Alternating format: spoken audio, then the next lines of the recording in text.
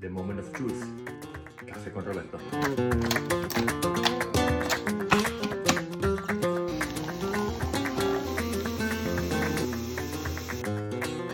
Vamos que nos vamos.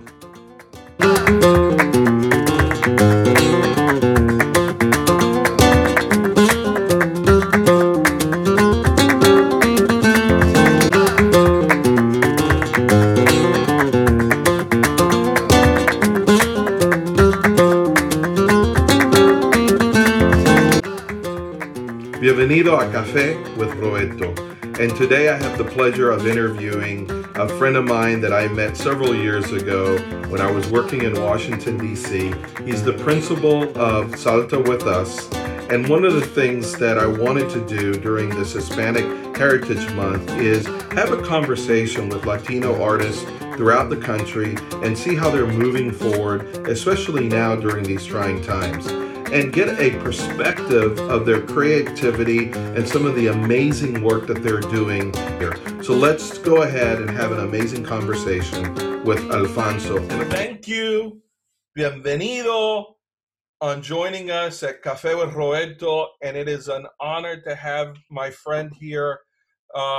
We met several years ago when I was working in Washington, D.C., and I think that we met because of the American Advertising Federation DC chapter. Best looking Latino in the room. He knows who I'm talking about. Vice President of... Those were the times. Yeah, I was on the board in charge of diversity, and guess what I see? I see a fellow Latino in the corner. Yes. Nobody puts a Latino in the corner if nobody's around. I mean, it's crazy. So what I want to do is I want to introduce you, Alfonso, principal of Salta with Us. I mean, your amazing journey. If you can just tell us a little bit about yourself, your journey, and then we're really just going to get into talking about, being a Latino in today's times and a creative Latino that's very passionate with his work. Let's just start. What's your story, man? So this is my story. First of all, thank you for inviting me. This is awesome. Highlight of my day. Oh, yeah. Café. Café, por favor. Yeah. Café. Get that energy going. Let's go. Exactly, man. And I prepared it like 5 minutes ago, and I'm like, no. I want to have it on camera with Roberto. It's Café con Roberto. Thank you. Come on, we gotta have café. I've been up since 6 o'clock in the morning, man, and this is the first café that I get. Well, us Latinos, we're gonna have café when we get up. We know we're gonna have one at 10, and one at 3, and maybe one at 8 o'clock because we don't eat dinner until 10. So that is absolutely my case in terms of dinner and food consumption. I'm still running like a full-on Latino schedule. Coffee-wise, though, my wife, she's caffeinated all the time, but I have it reduced to 2 or 3 a day. Really? And this is what I always say. It's like, man, I'm only having like 3 coffees tops a day. I need them to count. Like I need them to be very good. So the café question is, are you traditional, black café, very strong, like the cafecito, or are you kind of a little bit watered down with, I call it Americano café? No. Man, I love this country. I love so many things about America. Coffee is not one of them. I still, my grandmother used to give me bustelo when I was a kid with a little bit of mantequilla, which is, and she would say, I would have a cough, and she would say, okay, un poquito de café con mantequilla, here you go, and then that was the cure. For everything, right? Yeah, for everything. Yeah, that and Vicks. When my kids get hungry, I'm like, you know what I used to have for breakfast? I used to have, and there's such abundance in the US, so they keep complaining because since we moved here, it's funny, I used to come here in the 80s, and I'll get to the origin story in a second, but I used to come here in the 80s. My mom is from Puerto Rico. He has family in Florida.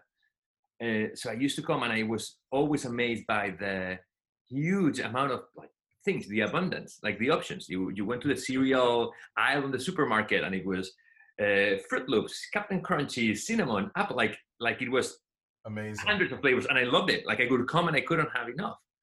Then you'd go to Spain in the 80s, and that was like you had Kellogg's Frosties, and the other big cornflakes. Like that was basically it.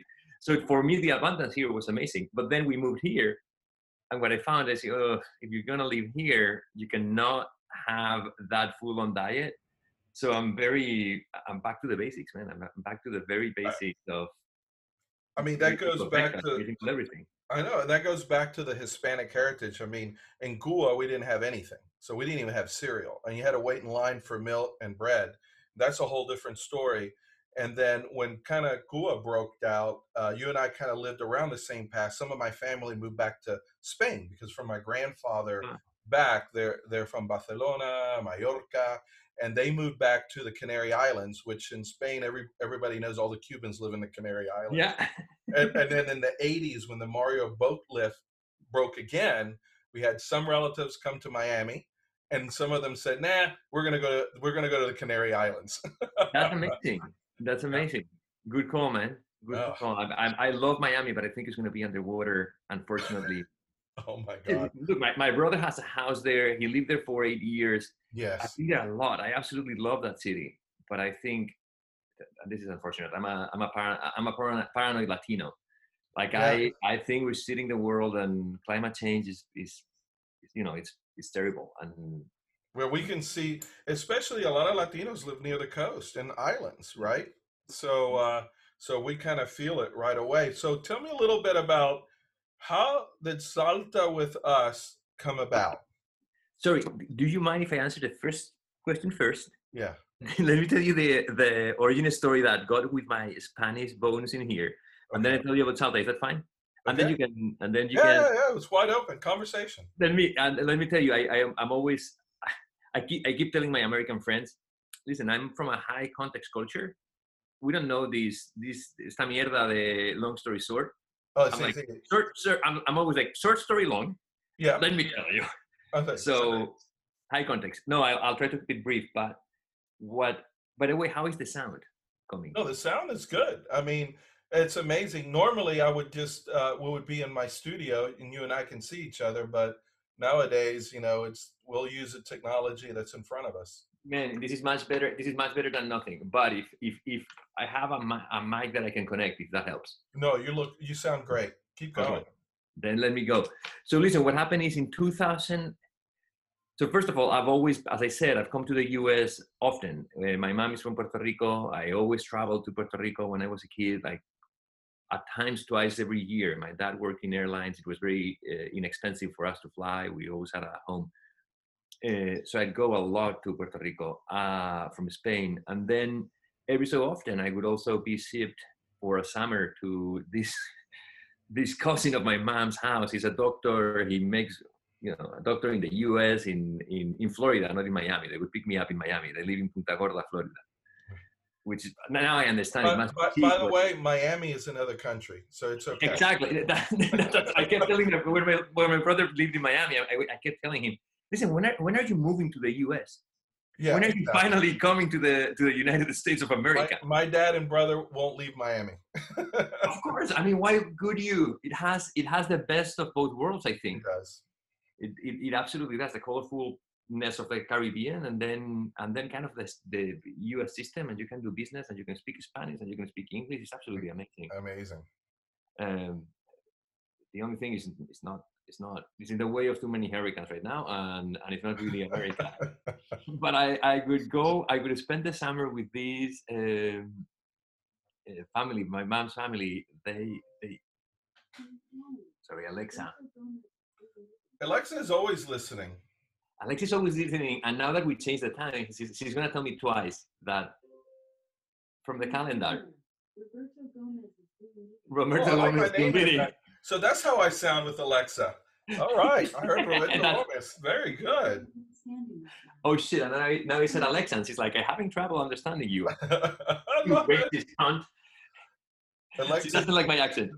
This Alexa debuts in the podcast. Exactly. That's exactly what Amazon needed. Selling more Alexas, a little bit of advertising to sell a few more Alexas. Anyway, man, so I used to come. I'll be brief. I used to come. I always loved it here. I love the Fruit Loops. I love the cereal. I love the abundance of everything. But I always had a sense that there was a ton of opportunity. It was just I was a young adult, a teenager, but I could see like people could make a living. B, I always loved the outcome, like optimism, the the mentality that people had in America is Right. so different to the mentality that people have in Europe or in Spain at least. And anyway, so that happened. My wife and I traveled to. We were novios, boyfriend and girlfriend. We traveled to the UK to get our English a little bit better when we finished college, and we started advertising, both of us. And then we came back to Spain, and life was good. I started working in a big advertising agency. Mm-hmm. I progressed in 8 or 9 years. I was a creative director, but I always, through that time, I always felt like, what if, what if we had moved to the US? How could our life be different? Mm-hmm. And I always had this sense of adventure that I wanted to live somewhere else. And around the time when we had our second kid, like a year later, the crisis came, 2008. It came Right. crashing. Obviously, advertising is one of the first things that companies cut from the budget, Yeah. and we just seized the opportunity. We were like, "What do we have to lose?" I was let go. I got a good severance package. We kind of knew at the time that the crisis was going to be long, and it was in Spain. Things. Right. We were starting to see the light now, and then COVID hit again. So I came to the US. We gathered a little bit of money. I prepared my portfolio. I prepared a nice looking website. I have a very good friend from my childhood that lived here in DC. And I just spent a summer reaching out to Latino agencies working for, talking to the US Hispanic Latino market. Right. Everybody told me it's a tough market right now. But then eventually I kind of created a couple of good connections, and I felt optimistic enough that I could make it. Funny enough, I made it here. I had dinner with this group of friends of my friend, and they were like, "No, man, the job market is so bad right now. Is that unemployment is at 8%." I'm like, that's like full employment in Spain. What are you talking about? Wow, 8%. I'm like, that's awesome.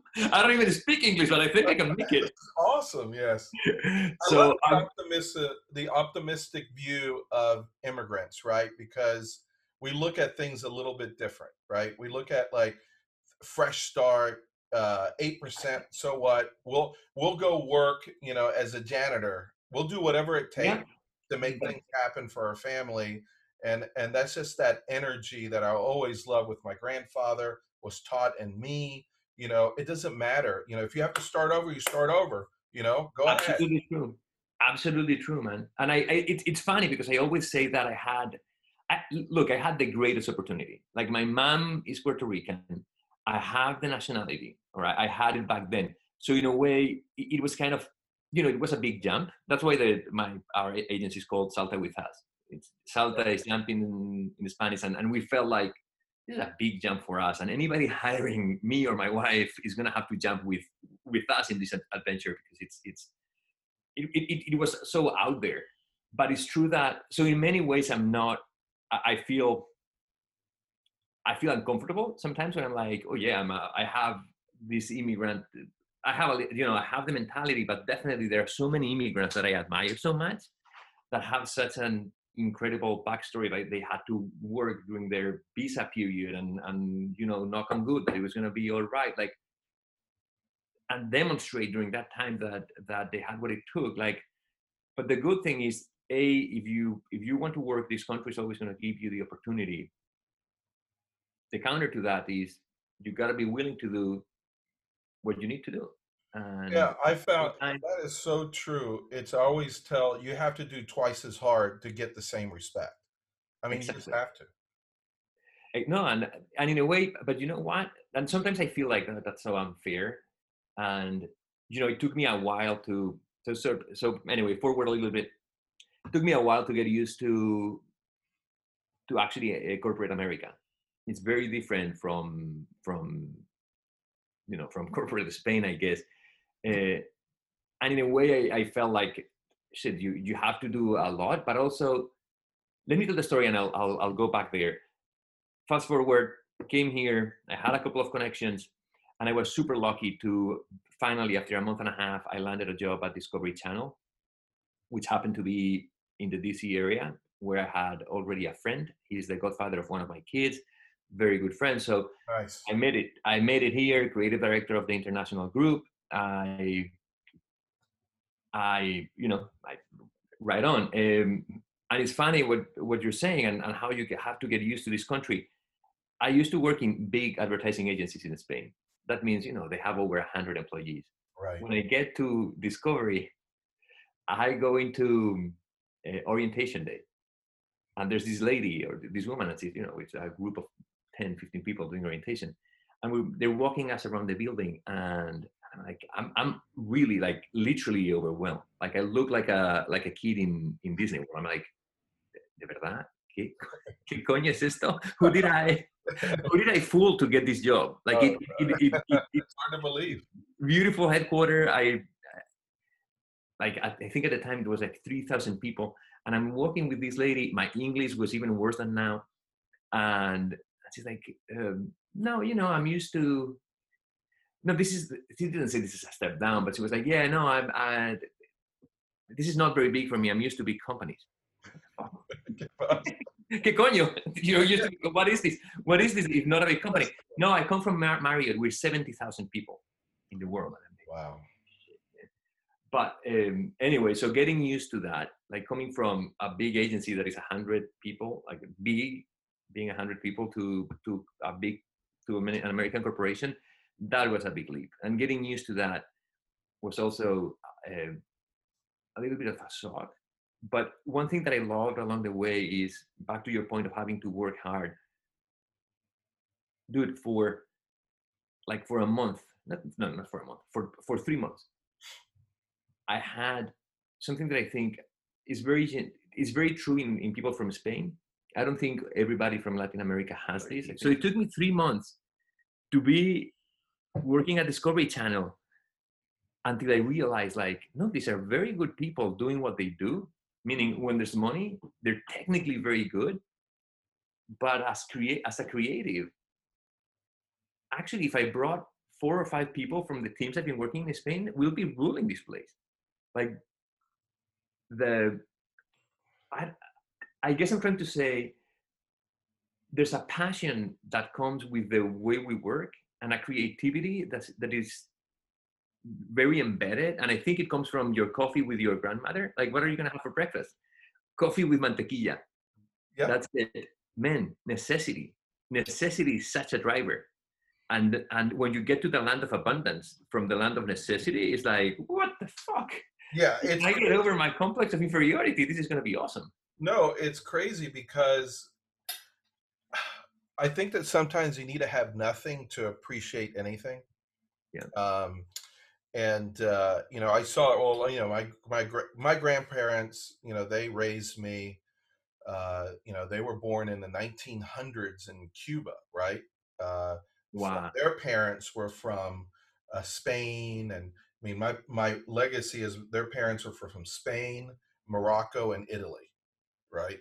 So I have this mixed European culture coming in. My grandparents were the first ones born in Havana in the 1900s, and we know how that was, with the Spanish-American War and all that kind of stuff. And now they said, that's it, I'm done. I'm lifting. Castro came in, screwed everything up, and we have a satchel. We have a little kid. We're heading to the U.S. And just walking in and seeing a grocery store, like you were saying, it's like, oh my God. No line. And it could be Serrano's in Miami, right?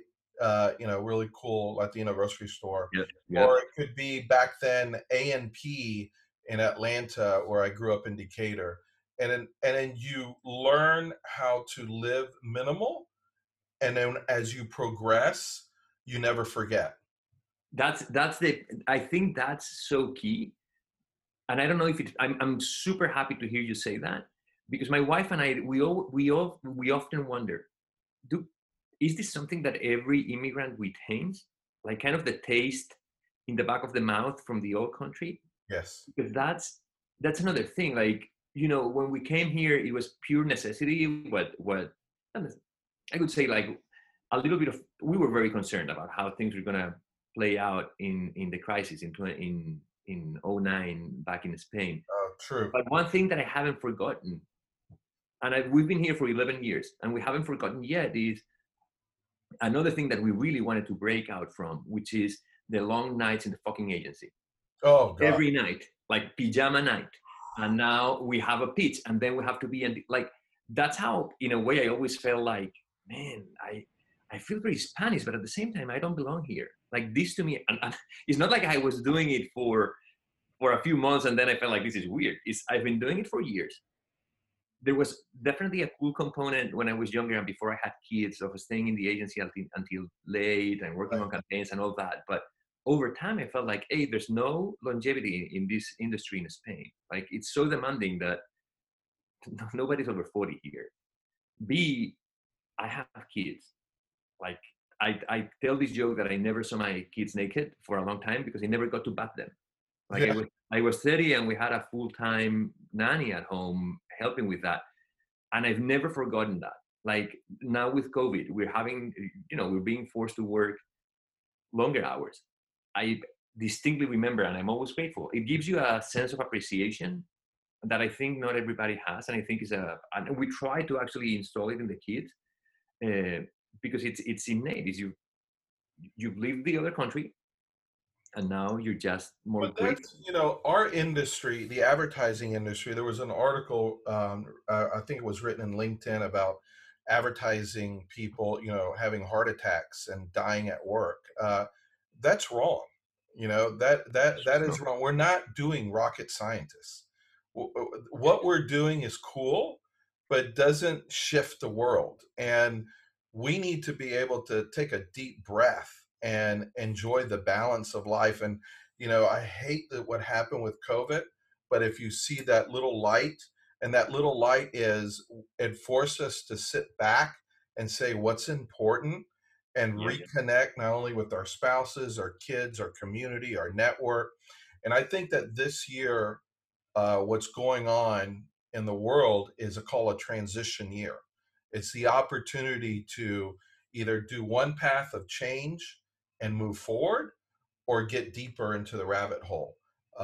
And that includes, not only our industry, but we can just talk about our industry. I think our industry is starting to say, wake up and change itself.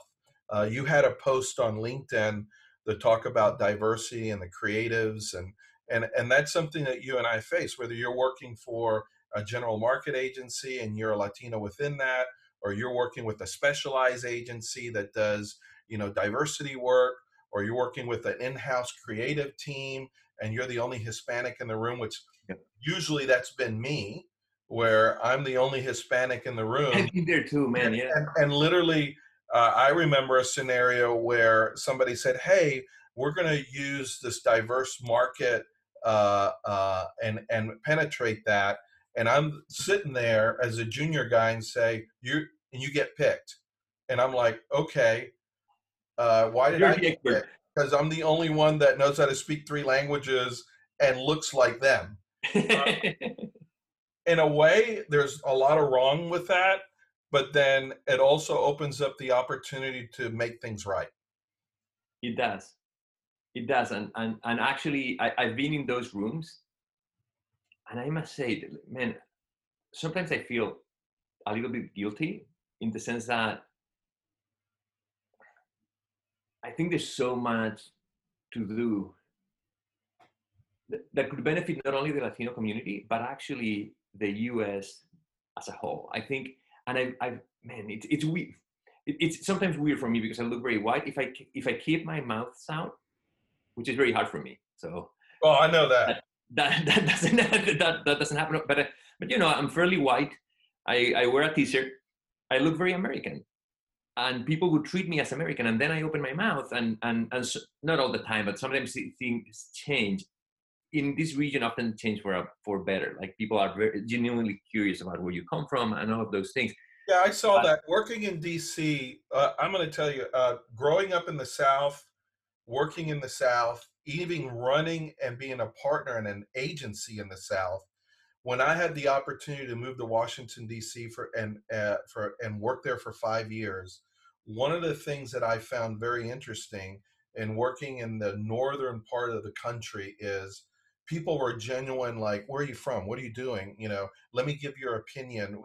They kind of opened up a little bit more. And that came to the philosophy is I believe that because when you're creative, what's the first thing? You even put it on your post. Strategy and ideation, right? You got to start with that, right? You don't come up with something. And I truly believe if you can put all different types of creative in the room of all countries and all colors and just have a pure thought ideation, you're going to come out with better quality than just having 100. a bunch of sane people in the room trying to figure out what the customer wants to buy. I mean, it's just natural. It's not only that, man. And it's funny because, hey, been there, only Latino in a room, best me like, best people, like super kind people, open to anything. But hey, like I'm thinking about Discovery, amazingly open people. I don't know why it never happened. However, I become the first Latino, the first guy with an accent in a pretty large team. And what do? Naturally, you start bringing different voices. I never noticed. It's like I was like a fish swimming, not noticing the water. You know what I mean? Like it's what you do. You bring people. Okay, no, I'm gonna bring somebody.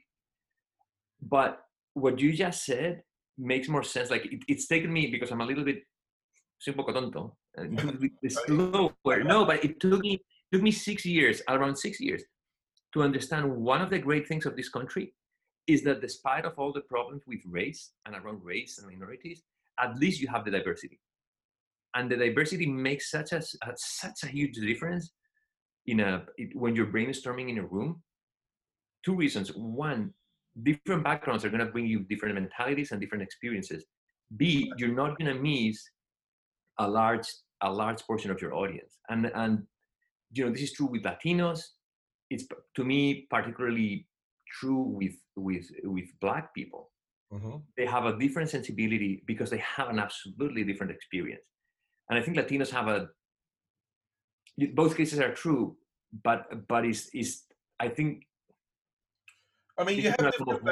No, it's a different perspective. I consider myself Afro-Latino.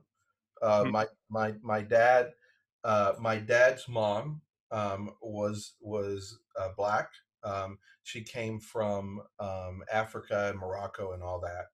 And what I love, and I got to tell you, I get more excited being in a room where I see so many colors and accents and coming up with ideas that not just hits one, but hits multiple audiences, right? It is and I'm gonna make it simple. It's very easy to say, I have the demographics is a Caucasian, mid 40s that live in suburbia. Let's come up with an idea so they can buy the product. You still got to go through ideation. But when you start saying, all right, the demographic is 3 million people, and you have Black, Hispanic, Pan-Asian, Asian, Caucasian, with multiple socioeconomic conditions, and suburban plus city, and you have this one service or product that has to penetrate all that.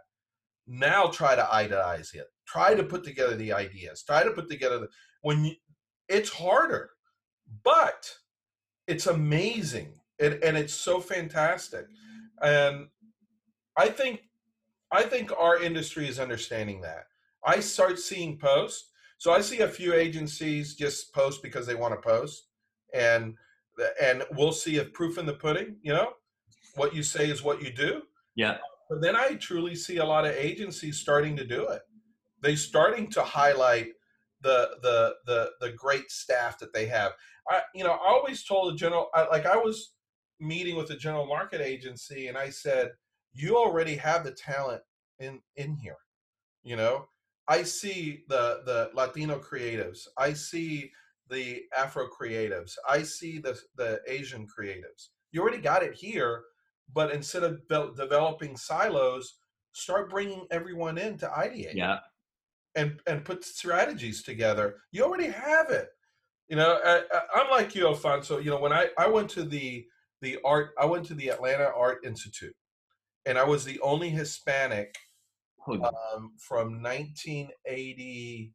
I went there in 87 through 88, 89. And then there was a few Hispanic that went in, a few African American, but we were always the minority of doing that creative, having a creative career, right? And then we always had to kind of, once we graduated, kind of fit in that mold, because there really wasn't a lot of Latino agencies in Atlanta, or there wasn't a lot of ethnic agencies in Atlanta. You kind of had to fit in where you needed to, and unfortunately, some of us kind of like blend in and become wallpaper. That can't happen to you. Yeah, I can, but but I remember my grandmother always said, be whoever you wanted to be, and don't let anybody push you. If your grandfather came here with a suitcase, no money, no language, no job, no home, what advantage do you have?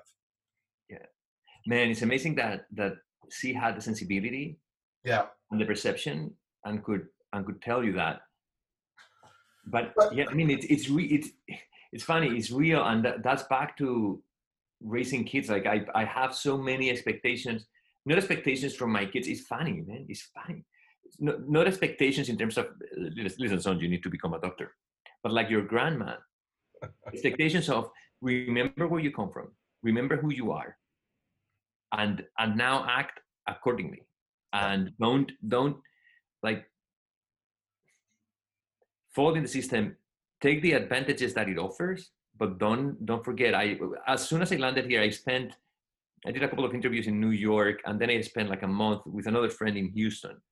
He had been living there for 5 years, and very quickly, having conversations, we came up with this idea that was, man, if you can live in the U.S., or move to the U.S., but live like a European, like from the old country, like from Spain or from Puerto Rico, or from Latin America. That's the secret, because then your expectation is not that you're going to receive all of those things. Your expectation is that you have to work hard, and then everything is extra. And I think that's a great mentality. So the question would be, and I'm very passionate by nature. I live in a biracial family. My wife is from Thailand, so we call it Span-Asian.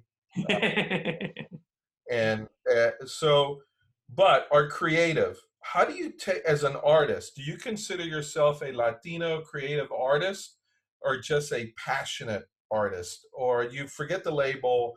How do you, what I'm trying to say is, how do you consider yourself? It's funny you ask, man, because I consider myself definitely a creative, but it's funny, like you're multi-talented. You play drums, you paint, you do this. My wife, she's also a creative in advertising, but she's multi-talented. She loves interior design. She loves architecture. She loves. I'm a creative in advertising. I'm a fucking beast. That's what I do. I'm not even the best creative. I just happen to, I think, be a good leader of people, a good creative director. I'm good identifying ideas. I have no ego when it comes to, like, when I smell a good idea, I know it's good, and I'm absolutely willing to put all the force of the agency, all the mighty power of the smallest agency in the world. But you know what I mean? Like, the whole team works towards that goal, and I think that's key for a creative director. So I'm a solid enough creative director, but I'm a solid creative director. I'm a very good creative director. I'm a solid creative in advertising. I'm a very solid art director. but I don't think I'm too artistic. Like when the kids came to me, let's draw. I can doodle. Like I'm good at doodling, and that's how my parents identified that I could fit in advertising. Um, but if they came, Dad, let's draw these, let's paint for whatever, I could always be like, okay, what are we doing here? What is the demo? You know what I mean? Like, what is the budget here? And then advertise the doodle. Advertise the doodle. So I think I'm a creative in advertising first. And then I never consider myself a Latino creative in advertising because I come from a country that is basically boring when it comes to diversity. So now I appreciate it 100,000% more. But in Spain, we're all white, we're all Christian, we all speak Spanish with no accent, and we're all kind of middle-aged. Like, well, hold on. You speak Spanish with an accent to the Cubans. that's true. That's very true. I actually speak Spanish with an accent for Spanish from other regions of Spain. Yes, because when I go to Barcelona or Madrid, I would say Barcelona, and then they look at me and I say, no, it's Barcelona. Yeah. And I was like, thank you.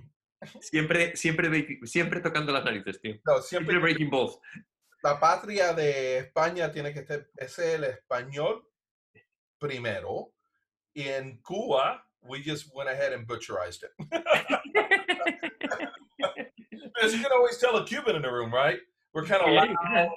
You know, we have 1,000 chistes, which is jokes. Yeah. You know, and I was gonna say exactly that. You're kind of more fun. You're from Latin America. I think Cubans are, man, so fun to hang out with. And that's another thing. I now consider myself a creative in advertising first.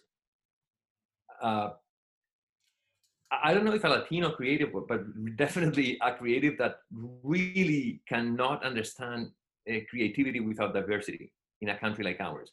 Just so perfect. That's the way I consider myself. I consider myself, you know, a media executive that happens to be Latino and embraces that too. But I don't pigeon myself in anything. I can walk into any scenario, strategize, look at the world. I might look at the world in a bigger picture because of our culture and our background, right? Yeah. But I'm still, I always say it's 80-20. 80-20 in advertising, you have to understand the principles of strategy, of understanding, you know, how to ideate, understanding the creative and how to position it, understanding the data for the audience that you're trying to approach. That's 80% of anything, no matter where you're at. And then that little 20% is that cultural nuance that you grew up with, that you kind of want to add like that flavor and sabor that someone else might not have in the room, or the other perspective. I think it's an advantage. It's 100% an advantage. And I will say more. And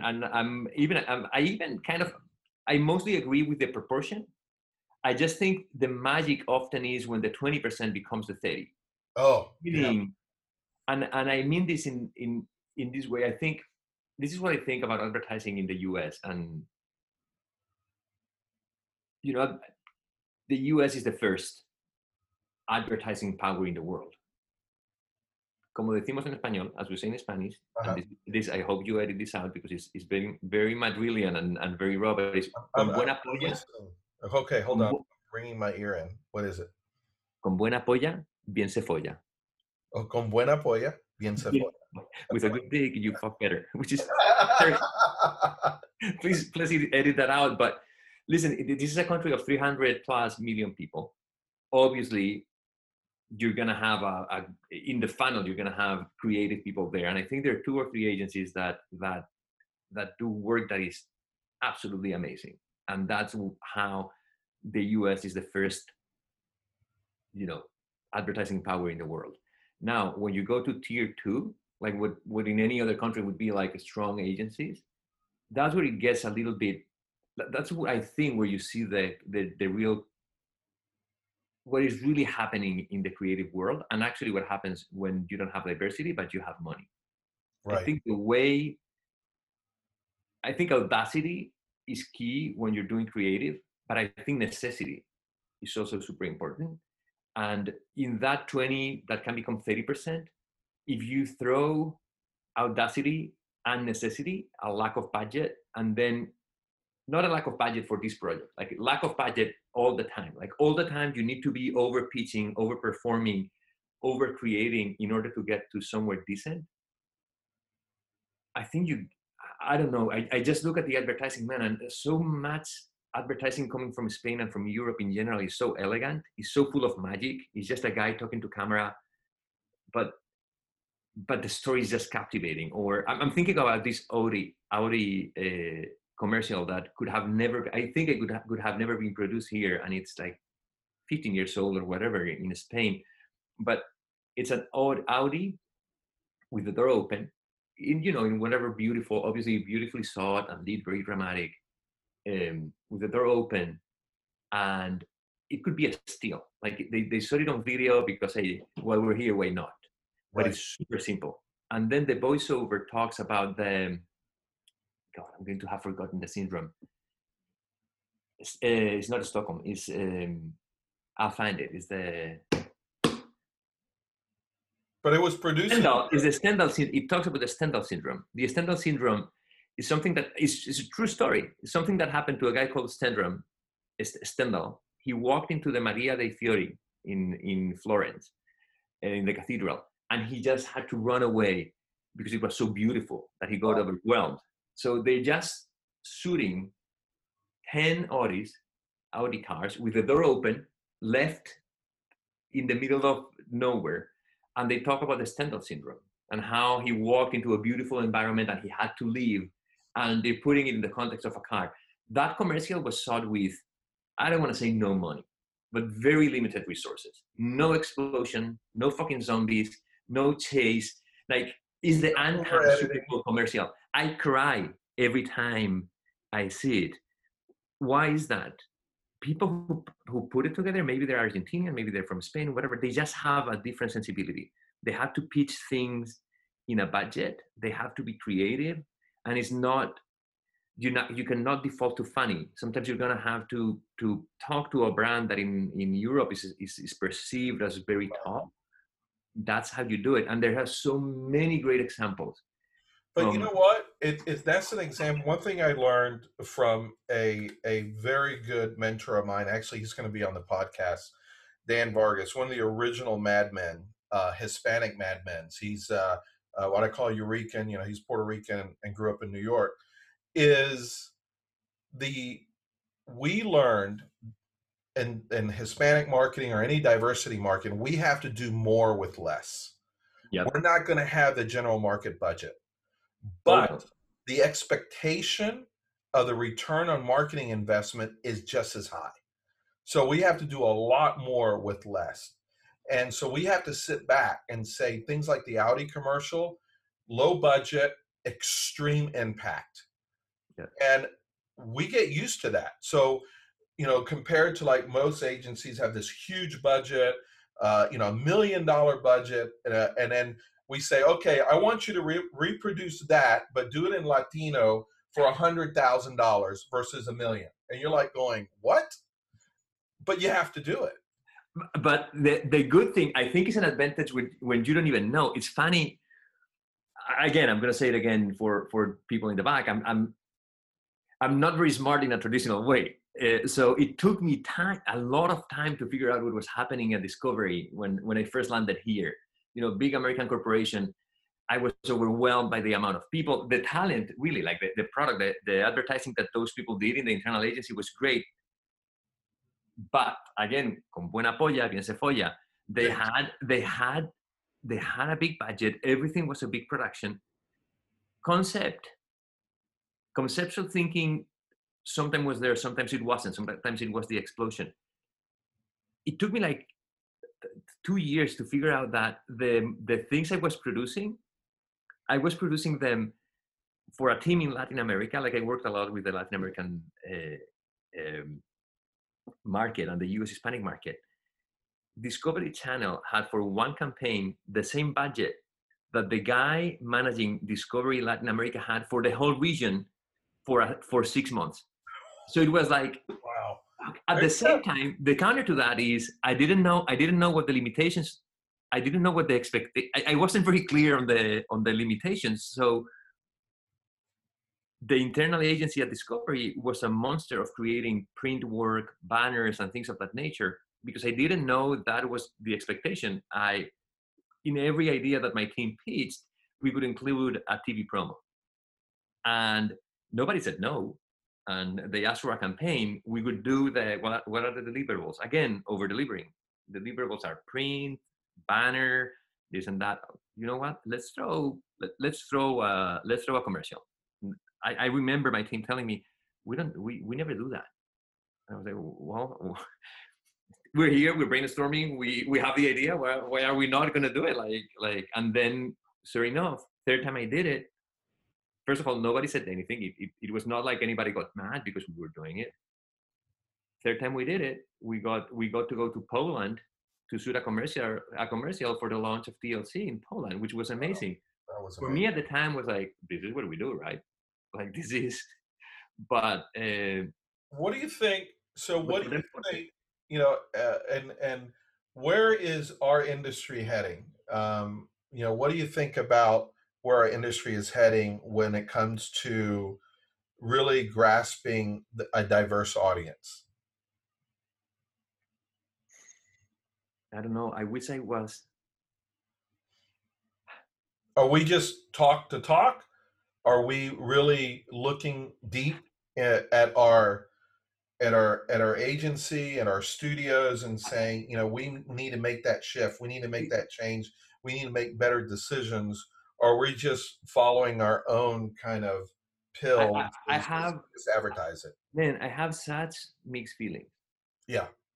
In a way, I feel we're walking in the right direction, because I think once the sensibility is brought up to the light, legislation follows, and eventually, you know, it kind of changes. And one thing that I love about this country is that actually things can change. There are smart people willing to make sure that things change. So in a way, I'm like optimistic. In another way, I think this is also a very cynical. I don't know if cynical is the best word, but it's a society where people want to. You know how I feel now that we're in the Olympics of wokeness. Like right. I have people like trying to be more woke than the next guy, and it's like, this is not really authentic, dude. Like this is stop it. Please you know, stop. Like we're becoming a little bit too. Take it from the guy with an accent. Like this is ridiculous. So. I think legislation will force, like the Oscars are, I guess, a good example. Like now, I think it's 2024, if you want to be a best movie, you need to have a diverse team producing the movie. Now, when you look at the fine print, it can be that the guys doing the wiring are 20% Latino, and that qualifies. So the intention is kind of there, and I think it will surface. Like I think companies are going through and I'm seeing it in agencies. I have friends in agencies here that, you know, but this is such a bubble, but it's a very liberal bubble.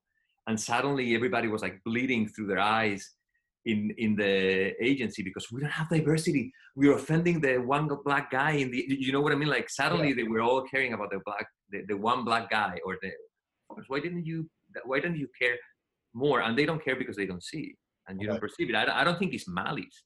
It's just, they don't perceive it. I don't think they see it, and but it always starts at the leadership, right? Exactly. I always tell people that, you know, we can do so much, the art directors, the copywriters, but it starts at the top, right? And at the top makes it a honorable mission to really look at their team, their organization, and look at their clients and their audience, and builds a plan that aggressively phase by phase gets to a really good point, then I'm good with it. What I'm not good with is when people take onto social media and say, we're doing this, we're doing that, look at our team, we're doing that, look at our awards. And I'm like, first, I don't care about your awards. Second, let's see what you're actually doing. Are you getting involved with the community? Are you getting involved with pro education when it comes to Latinos who want to be artists? Or people of color who want to be artists?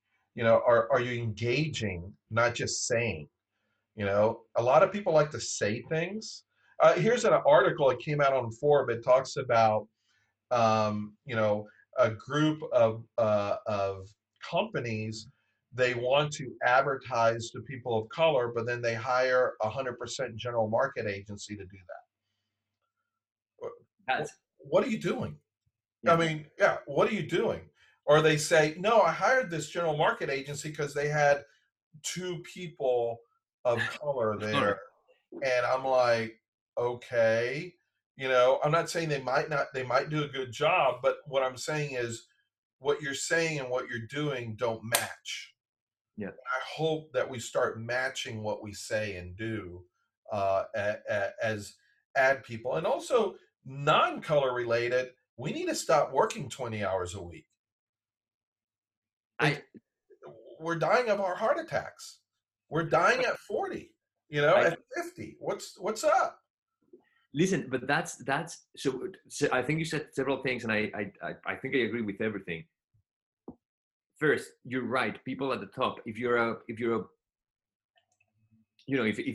if the three owners of the company are white dudes, then it's hard for them to even see. Like, again, it's not malice. It's just No, it's not. hard for you to see. How do you fix that? Clients are super important, and I must say that last year we weren't lucky. We were not lucky.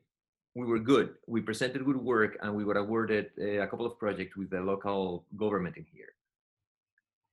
The client is super diverse. One of the things that they told us is, you cannot imagine what a refreshing team you guys are, because it's you, the guy with the thick Spanish accent. There's an African American copywriter. There's an African South African. We happen to work with a strategist who's from South Africa. Like, Awesome. you guys are such a diverse team. All I get here usually are the same 6 agencies, white ladies from Bethesda. Now we would say Karens probably, and they get all the contracts. And you guys just have good ideas, good strategy, and on top of that, your creativity blew us off, and you're diverse. And I'm like, yeah, one thing, I was like, first of all, thank you very much.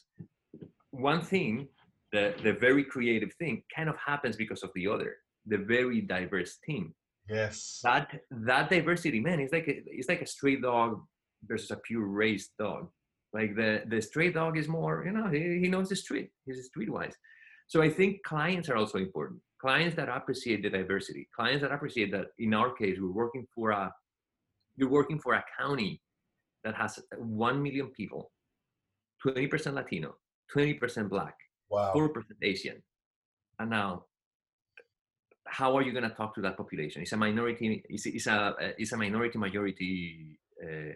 population. You need to have diverse voices creating the communications. You can't. Wow. I mean, you can do it with white people, but you're leaving out so many people. So anyway, I think, unfortunately, police brutality happens.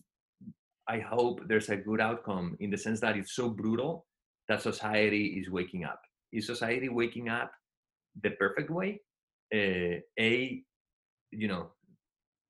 case, I think society is reacting. Things will be messy for a while, but hopefully a year from now, at the end of the day, there will be more Black people in leadership positions in companies. There will be more Latinos in positions of leadership in companies. One thing that I think happens to Latinos, by the way, and I'll be short with this, I was at a panel with Adweek a few weeks ago. It was amazing to see. It was like 16 people, 16 speakers.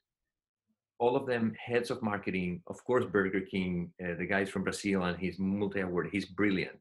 Mm-hmm. But you look at it and you're like, turns out in Google, the head of this and that is Latino. Like in so many, IBM, Coca-Cola, the Jordan brand, like so many Latinos.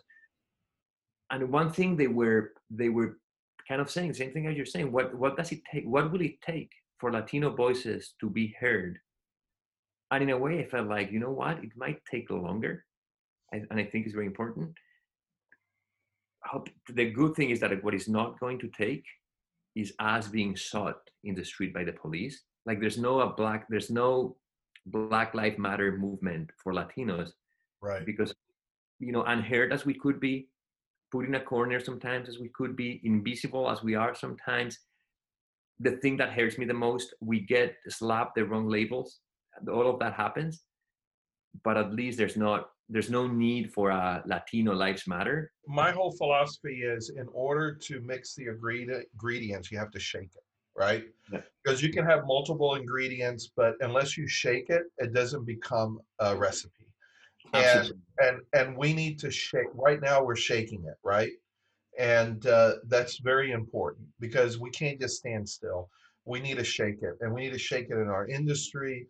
We need to shake it in multiple industries. I think I'm fortunate and blessed to come back to the South and live in Atlanta. And Atlanta is, as you know, is an amazing culture pot for Yeah. African American community. Hispanic community is growing here.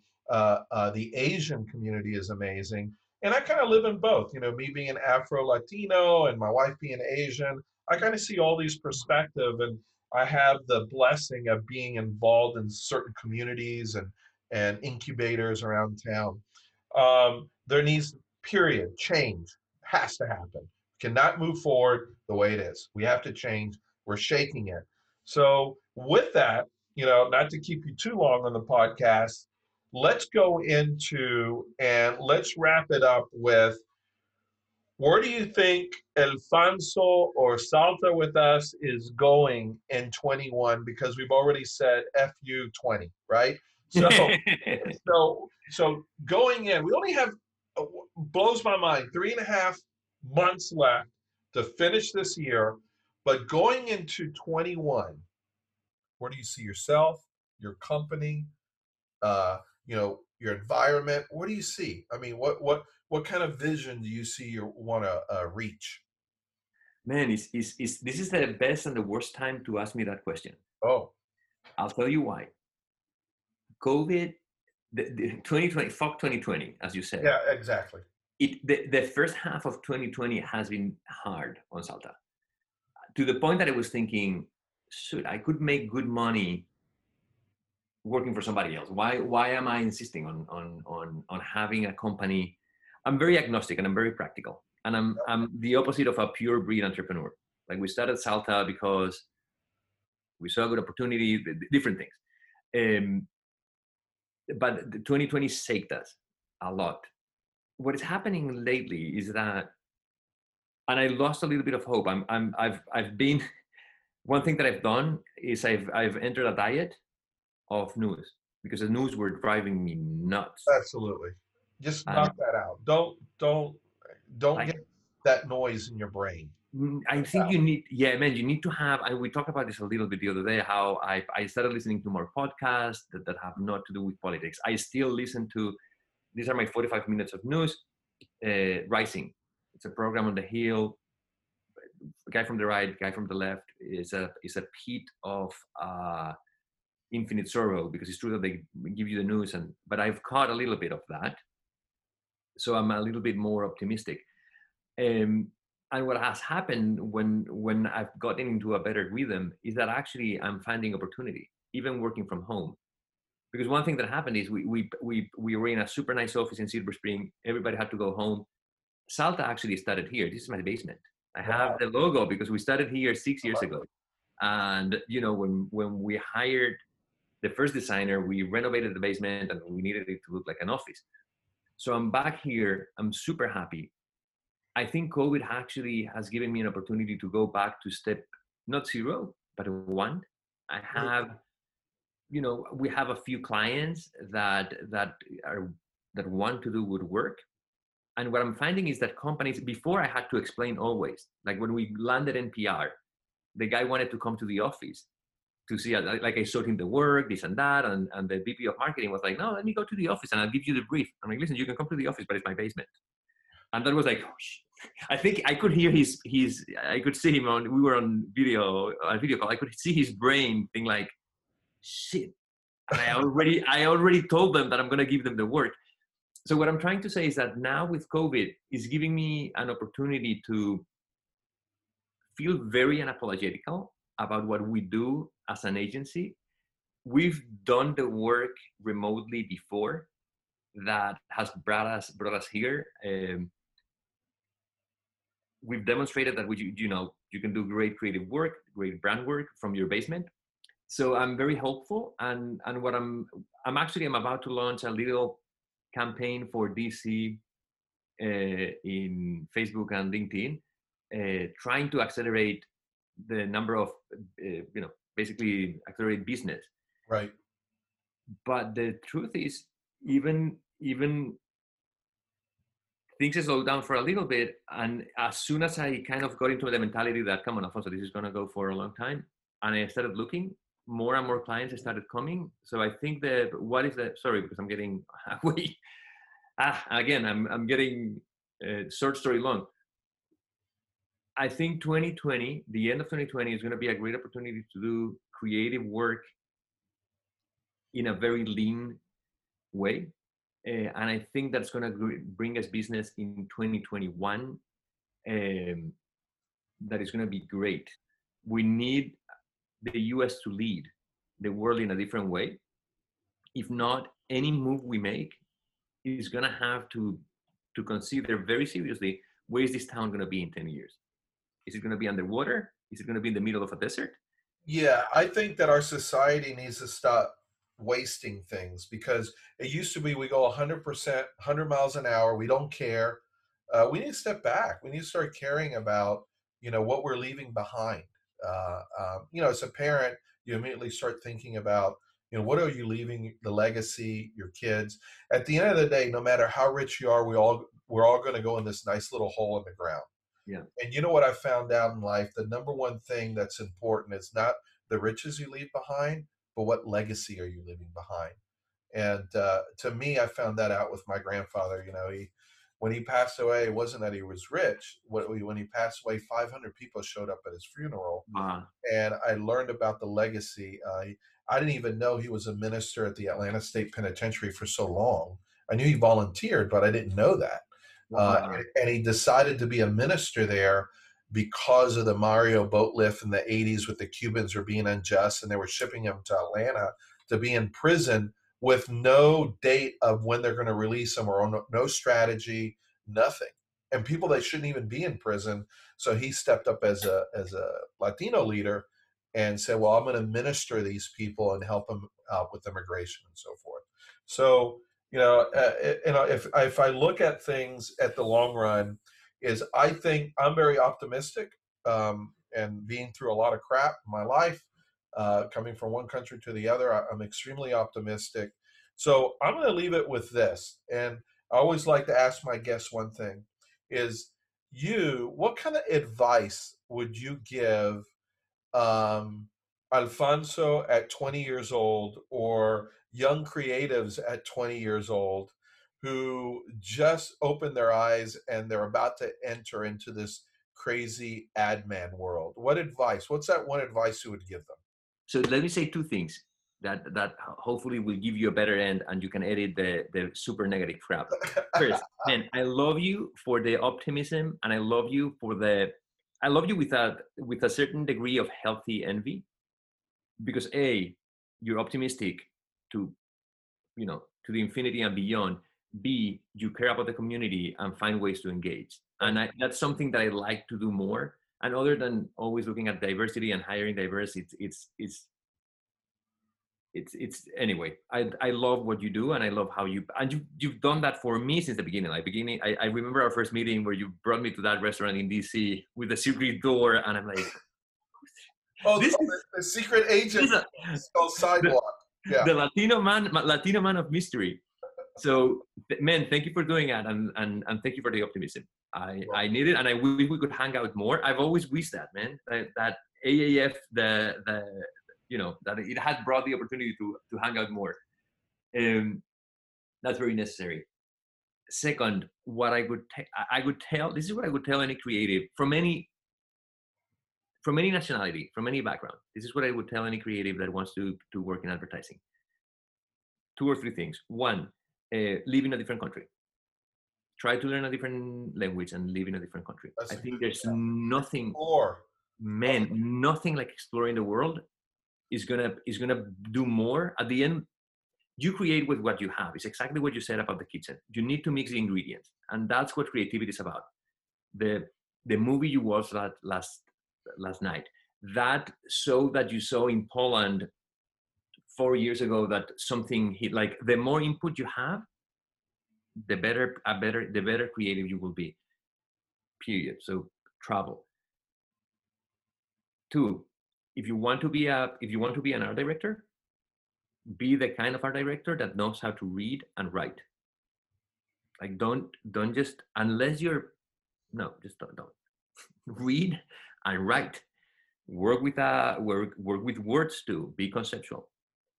And if you're a copywriter, be the copywriter who has a sensibility for design. You know what I mean? Like, be the one who can tell if that font is right or wrong. Have an opinion. I think you cannot live in silos that are so specific. I think as a creative, you need to be a little bit more broad and educated. That is such great advice. I love it. It used to be years ago where the copywriters were in one corner, creative was in another corner, media was in another corner. It doesn't work anymore. I love, everyone needs to know a little bit about each other to make things happen. So with that, Alfonso, Salta with us. Thank you so much, my friend. Next time we're going to do this, we need to do it in person once this world, crazy epidemic goes away.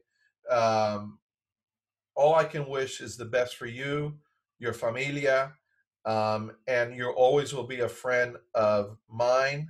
And call me anytime, my friend. Gracias, amigo. Gracias, amigo. Gracias, amigo. And I do that whenever I need anything, whether it is hey, who do we know here or there, or I just need a dose of optimism, I'll reach out. And I want to end this with something that really hit my heart deeply that you did. You should be aware of this. You sent a post. You wrote a post and you sent it to me about a year or so ago when you were at the Ad Awards, and you gave a toast with say, we're giving this to. I know you're not here, but we're toasting you because we miss you. So